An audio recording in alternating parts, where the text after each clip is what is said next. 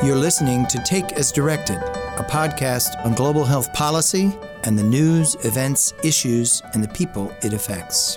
And the problem is the world is in a shortage of vaccine. The health system perpetuates gender inequalities and restrictive gender norms. This stigma, shame, and fear is what drives this disease and keeps it in the dark. I'm Steve Morrison, Director of the Global Health Policy Center at the Center for Strategic and International Studies in Washington, D.C. In this podcast, you'll hear conversations led either by me or by my colleagues, Sarah Allender, Janet Fleischman, and Nellie Bristol, who serve as recurring hosts. We interview leaders fighting against malaria, polio, HIV/AIDS, the opioids epidemic, some of the biggest public health challenges of our time. Malaria remains a very significant public health problem. Last year, more than 200 million people contracted malaria around the world, and nearly 500,000 died of it. As countries continue to battle malaria within their borders, the international discussion has turned to an even loftier goal, the complete global eradication of malaria. In this episode of Take as Directed, I sit down with a long-standing friend, Sir Richard Feacham, Director of the Global Health Group at UCSF Global Health Sciences and Professor of Global Health at both the University of California, San Francisco and the University of California, Berkeley. Sir Feacham previously served as the founding executive director of the Global Fund to Fight HIV/AIDS, tuberculosis, and malaria, and Undersecretary General of the United Nations. Today, we'll be discussing the Lancet Commission on Malaria Eradication, a group of international experts that he has led, and their new report that lays out a vision to achieve the complete eradication of malaria. That report, titled Malaria Eradication Within a Generation: Ambitious, Achievable, and Necessary.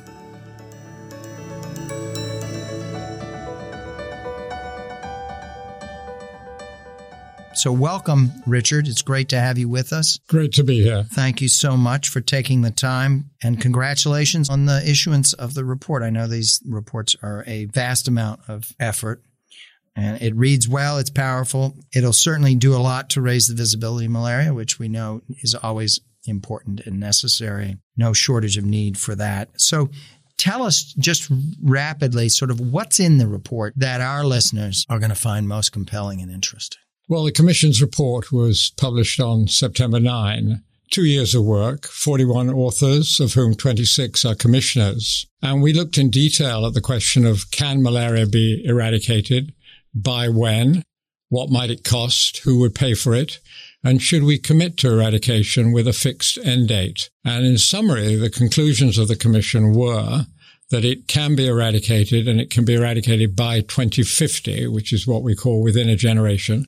Possibly sooner, but we're confident in the 2050 date, that it is affordable and there is a plausible pathway to gathering the funds both from countries and internationally that we need, that it's very worthwhile in terms of the return on investment, that the synergies with other global goals, such as the Sustainable Development Goals or universal health coverage, are very strong. It's a win-win proposition. And finally, that the alternative of not committing to eradication by 2050 is very unattractive. We'll get into some of these issues in a moment. Just give us a quick overview. You did a rollout with WHO Director General Dr. Tedros, hosting in Geneva, and then you did a series of events in London as well. What came out of those? Well, the first launch, as you say, was in Geneva, hosted personally by Dr. Tedros, the Director General of WHO at WHO.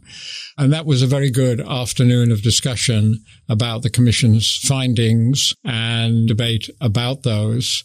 I think a strong positive mood in favor of the Commission's recommendations, and finding the detail in the Commission report extremely useful for the various organizations that have to take the next set of actions. We then moved on to London, where there was a half-day event, very well attended, and again, lively debate, participants associated with the Commission and participants quite independent of the Commission, having a good debate about the Commission's recommendations. And once again, I think a very positive atmosphere in support of what the Commission is saying. And then we had other events in London. We had a parliamentary roundtable. We had a roundtable with DFID, the major UK bilateral aid agency, and a very productive dinner at the House of Lords focused on the Commonwealth. The Commonwealth has committed to halve malaria by 2023. Mm-hmm. That would certainly help us towards the eradication goal by 2050. And we're preparing now for the Commonwealth Heads of Government meeting in Kigali in June 2020, when malaria will be center stage. So the timing of the release of the Commission report, I mean, it's right before the high-level meeting on UHC at the UN General Assembly, Indeed. and it's right before the replenishment for the Global Fund. What is your hope in terms of being able to shape discussions? The release of this is not accidental. No, the timing is deliberate. You are correct. I think coming first to the Global Fund and the Global Fund replenishment, which is critically important. The Commission determined that at the moment we're spending about $4.3 billion per year on malaria. That's a higher estimate than previous estimates. And we recommend an additional $2 billion. And we recommend that $500 million of that should come from DAH, from Development Assistance for Health, in other words, from aid budgets. Mm-hmm. If the Global Fund, a month from now in France, receives the increase in funding that it is seeking, and as of today, things look good in that regard, that will put an extra $200 million per year for malaria alone into the Global Fund coffers. And that will make a big difference. Discussions are going on already with Peter Sands, the head of the Global Fund, and with his team about how that money would be spent. But that would be a big boost to the fight against malaria, that extra $200 million with the Global Fund. On the UHC agenda, the Commission paid a lot of attention to the synergies and the win-win propositions between malaria eradication and UHC, and found a number of important areas of overlap and, if you like, common cause between the UHC agenda and the malaria eradication agenda.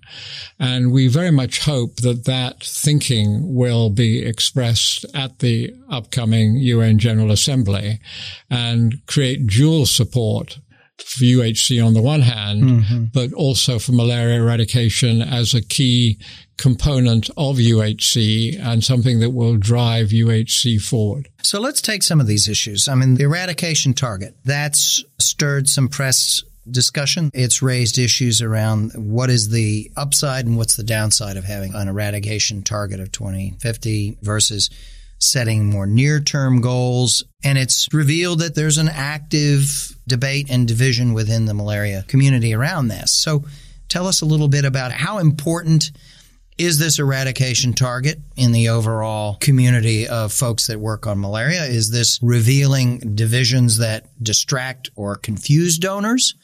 Or is it not that important a debate when you look at the fact that probably on 95% of other matters, there's full consensus between, for instance, what the WHO is putting out in its executive summary of its most recent, not fully released report versus what you're proposing? Well, great questions. The Commission concludes that because it is possible to eradicate by 2050, and we can see a pathway to doing that, the commitment with a fixed end date, in the view of the Commission, is absolutely critical. It makes the commitment to eradicate real and tangible, and it allows the rational setting of those intermediate near-term targets. It's not a choice between near-term targets and an eradication end date. The two go hand in hand. You set the eradication end date, 2050, and you work backwards from that to say exactly where we need to be in 45-40, 35-30, 25-20. So those things go hand in hand. And a commitment without an end date is frankly vague and rhetorical, and it doesn't stimulate the action required to overcome the challenges that we still face. It is the commitment with the end date that leads to the finding of the solutions to the problem. But having this open squabble among malaria experts, is that damaging? Well, I don't think we've got an open squabble. I think it's very telling that Dr. Tedros has expressed support for the Commission's findings and recommendations, that he personally hosted the launch of the Commission report. So I'm not sure at all we've got a scramble. And after a week of discussing the report since its publication, we've heard back from technical agencies, from scientific bodies, from donors, from NGOs, who I think without exception have said, this is really useful. We like the dynamism and the firm goal presented by an end date. And for the donors, it says, spend extra money until 2050, and then a major historic target will have been achieved, rather than spend extra money perhaps in perpetuity, and we're not quite sure when we're going to get the job done. Yeah. In terms of the appeal that you're making here to move the malaria world out of its stagnant funding status, which is a dangerous place to be, right? Yeah. Stagnant funding. If you're not moving forward on malaria, you're moving backwards. Right. And I'm very encouraged to hear what you said about the prospects of the Global Fund putting another $200 million a year into malaria. Your report's calling for a doubling of commitment by the high burden countries themselves. Where do you see the greatest prospect of having that happen? Right. Because, a skeptic could look at this and say, look, we've got stagnant budgets across the board on multiple global health accounts. It's going to take something that's special and different in order to get governments, the high burden countries, which I think one of the shifts of strategy that's most important and commendable is the movement towards a focus on the high burden countries. But if they're not stepping forward with additional resources, your strategy isn't going to move. So where are we going to see that move, do you see? Well, two or three things, Stephen, on that front. And obviously the Commission thought long and hard about this. Yeah. Firstly, there is ample opportunity to accelerate progress and to do better. We have a number of recommendations which, if put into practice, and they are beginning to be put into practice, will accelerate the decline of malaria even at current funding levels. So we're not saying we wait for more funding before we can do anything impactful. We're saying the opposite of that. We're calling for an additional $2 billion in total. $500 million of that comes from the international community, of which $200 million would come from the Global Fund if we are successful in France in 3 weeks' time. That leaves $300 million. And we have a big eye on China. In 2020, China will host a major jamboree to celebrate the declaration of malaria freedom for the first time in 2,000-3,000 years for China, a huge historic event. Yeah. And we're hopeful that China at that time will use that platform to announce a major program of assistance to countries in Asia and Africa to do what they have done, i.e. eradicate malaria. Yes. South Korea is coming in more strongly as a supporter for malaria, and there's movement on other fronts. So we think getting the extra $500 million from international sources is doable. You drew attention to the domestic sources, to the call for the endemic countries themselves to come up with an additional $1.5 billion. That is not easy, undoubtedly. But what we did was look in detail at the 30 highest burden countries and look at the huge range of malaria spend as a percentage of health spend and malaria spend as a percentage of GDP. And the fact that there is a huge range itself tells you that there are opportunities for countries to take different choices. What are the 3 or 4 countries that you would say are likely to pick up the ball and move it? Well, I think Nigeria is the strongest example. Let me give you the overall factoid.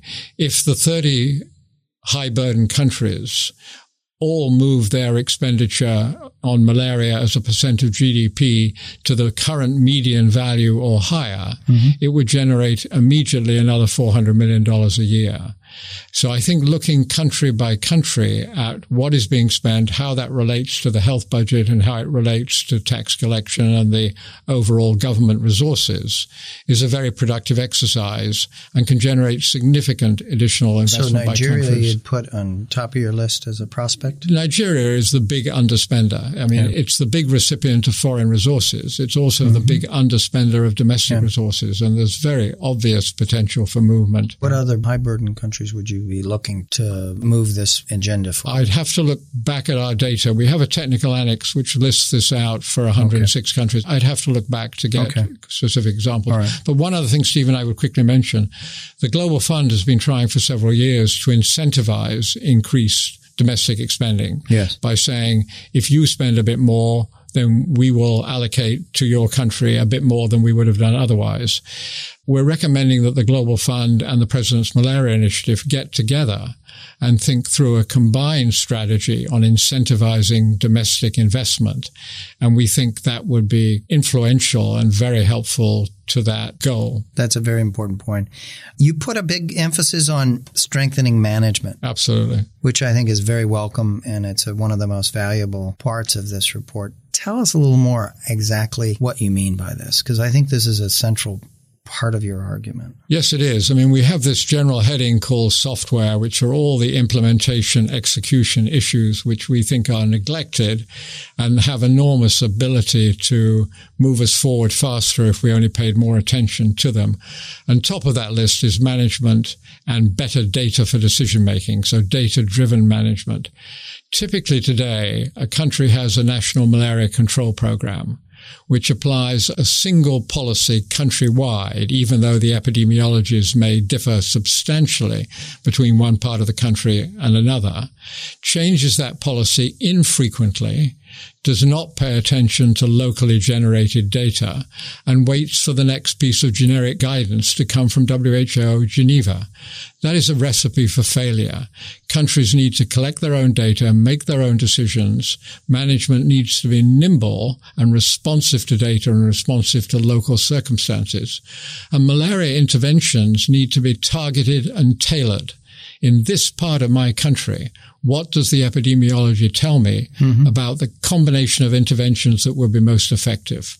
So nimbleness, targeting, tailoring, data-driven, and don't wait for the next memo from Geneva. You're proposing that the Call to End Malaria Council morph into an independent monitoring board. You have in mind sort of the polio IMB as a model. What are the prospects for that? We don't recommend that the End Malaria Council morph into the Independent Monitoring Board. We advocate for an Independent Monitoring Board based on the polio experience. Yes. The question is then, who does it belong to? Who houses it, if you like? What organization hosts it? And we think the End Malaria Council is a possibility. There are other possibilities, but it does need to be housed or hosted somewhere that guarantees its complete independence, obviously. Okay. These ideas of an independent monitoring board surface in all sorts of different contexts. Yes. And the polio experience has been so salutary and so inspiring in some ways that it's given life to these concepts in a variety of ways. How would this happen? Who would move this forward, this idea? I'm sure that the high-burden countries themselves are not likely to be lobbying for somebody that's going to be watching over them and telling them how to do their business or telling them that they're not doing their business. So how does this get formed? In the polio case, you had a response that had languished or flattened. Yes. And you had some very powerful players come forward, including the Gates Foundation, and say, enough of this. Let's, in the end game phase, we've got to accelerate things. We're a number of years out from your eradication target. How do you make the case, and to whom? How do you move a monitoring board? Well, you're right. That's quite challenging. It's a bit like Turkeys voting for Christmas in a way. There will be little appetite in some international circles and in some countries for an independent monitoring board. Whether it's possible to form one in the near term, we don't know. It may be that, as with polio, it's an idea to keep in mind. And if 10 or 15 years from now, there is evidence of stagnation, there is evidence that we've sort of got to a certain level and we're plateauing there and we're not continuing to move downwards, which was the polio experience, one can then build a consensus at that time for an independent monitoring board. But we wanted to put it on the table early. I mean, personally, I would favor creating one sooner rather than later. But it may be that that politically proves to be not possible. Okay. If downstream we were doing so well that no one thought that an independent monitoring board was necessary, then we'd all be very pleased, obviously. Thank you. Getting back to the universal health coverage dimension of this, on the face of it, you'd think that a report coming out focused predominantly on malaria and calling for increased funding, $2 billion dedicated to malaria, would be seen as a deepening of vertical commitments that would be at odds with this movement towards universal health coverage, which is not vertical. It's calling about engaging and in supporting and investing in primary systems. And you've made this important point that Tedros, who's the godfather and principal face of the UHC movement today and staked his tenure as the leader of WHO on achieving some pretty significant and very ambitious goals in this regard, has embraced your report. So tell me, how do you square the circle here between what would seem to be a contradiction between a call for an expanded vertical set of commitments as against the call for expansion of primary systems horizontal commitments? Key question. I think Dr. Tedros has himself articulated this powerfully. And this morning at a meeting in Congress, Dr. Mohamed Pateh of the World Bank was extremely eloquent on this point. He made the point, which I would fully agree with, that the old dichotomy between horizontal and vertical is something of the past. We're in a world of diagonal, and we need a commitment to build universal health coverage across a wide range of health services. But within that, we need commitment to specific goals that can be achieved on specific timelines. And when we looked in detail at the synergies between malaria eradication and UHC, we found a number of areas where there really is a very strong win-win proposition. I'll just give two quick examples. For both UHC and malaria eradication, you have to drive down OOPS. Out-of-pocket spending has to get much smaller as a percentage of total health spend. Those are complete requirements for UHC, and they're requirements for malaria eradication. So you can join forces on that common struggle to reduce OOPS. A second example is the private sector.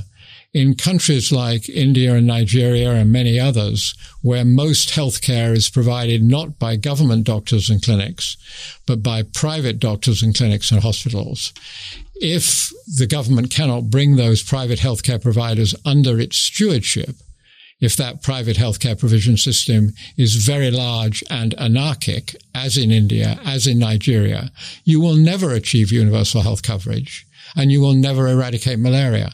So there's strong common cause to focus on key impediments to eradication and key impediments to UHC. Vaccines. You seem to be a little cooler on that idea as a priority than perhaps was the case earlier. Say a bit about vaccines and the view that's taken within this commission towards vaccines. Yes, so the commission looked in detail at the R&D pipeline and at priorities for R&D and discussed vaccines a lot and consulted with experts a lot. Our view is that the current vaccine, the only one we have, RTSS, which is now rolling out in large-scale phase 4 trials and pilot implementation in 3 African countries, that work should continue. That's extremely important, and we will learn what we will learn. And after a few years of data collection in those 3 countries, we'll be able to take a decision about the role of that vaccine in malaria programs more broadly. There's also a modification of that vaccine called the fractional dose version, which is receiving investment, and the Commission is positive about that, worth continuing to see where that leads us. More broadly, we advocate a certain caution. We're conscious that there's been 40 or 50 years of trying to find a vaccine that does much better than nature does, much, much better than nature does. And that's biologically a challenging thing to do. Investment in a new vaccine, in our view, must be based on a very plausible argument that this new vaccine, if it was discovered and made available, would have significant advantages over RTSS. So not to have too many vaccines in the vaccine pipeline, not to be too enthusiastic about them, but to be very clear that when we do spend our money, there must be a very plausible argument that it's going to give us higher efficacy and longer duration of efficacy. It's not just the efficacy, it's the duration of the efficacy than what we've got today. And also, of course, we advocate for basic research, which can throw up hitherto unknown and unforeseen opportunities. Let's close with what's keeping you awake at night. Malaria, we know, is always at risk of regression, right? I mean, we know historically you can have advances and then you can have complacency or hesitation or disruption, and then you can have a rapid reversal or regression of gains. What's keeping you awake these nights? Well, I think the key is commitment. I think the key is commitment, which we have a lot of from the country level and the regional level. There's been a huge wave of ambition and commitment coming from endemic countries and endemic regions in the last 10 years. Remarkable. We need to make that universal across the endemic countries, and we need to strengthen the commitment of the international community, whether it's RBM or WHO or the Global Fund or PMI, to eradicate by 2050 or sooner. We then need the kind of vigilance that your question implies. 23 countries have eliminated since the year 2000. All of those are now in a state of vulnerability to resurgence. Right. So vigilance on the resurgence front is absolutely critical. Sri Lanka is a case in point. And vigilance that other things that we can avoid and prevent, don't go wrong and don't surprise us. So commitment, vigilance, and being on top of circumstances as they arise. I mean, there will be events that threaten progress, and we need to be ready for those. Thank you for being with us, and congratulations. Well, thank you, Stephen, very completing much. and releasing this very impressive and provocative report. Thank you. Thank you very much. Thank you for joining us on this episode of Take As Directed, featuring Sir Richard Feacham, Director of the Global Health Group at UCSF Global Health Sciences. We invite you to subscribe so that you never miss our latest episodes. To keep up to date on our latest work, please visit our Global Health Policy Center program page at csis.org.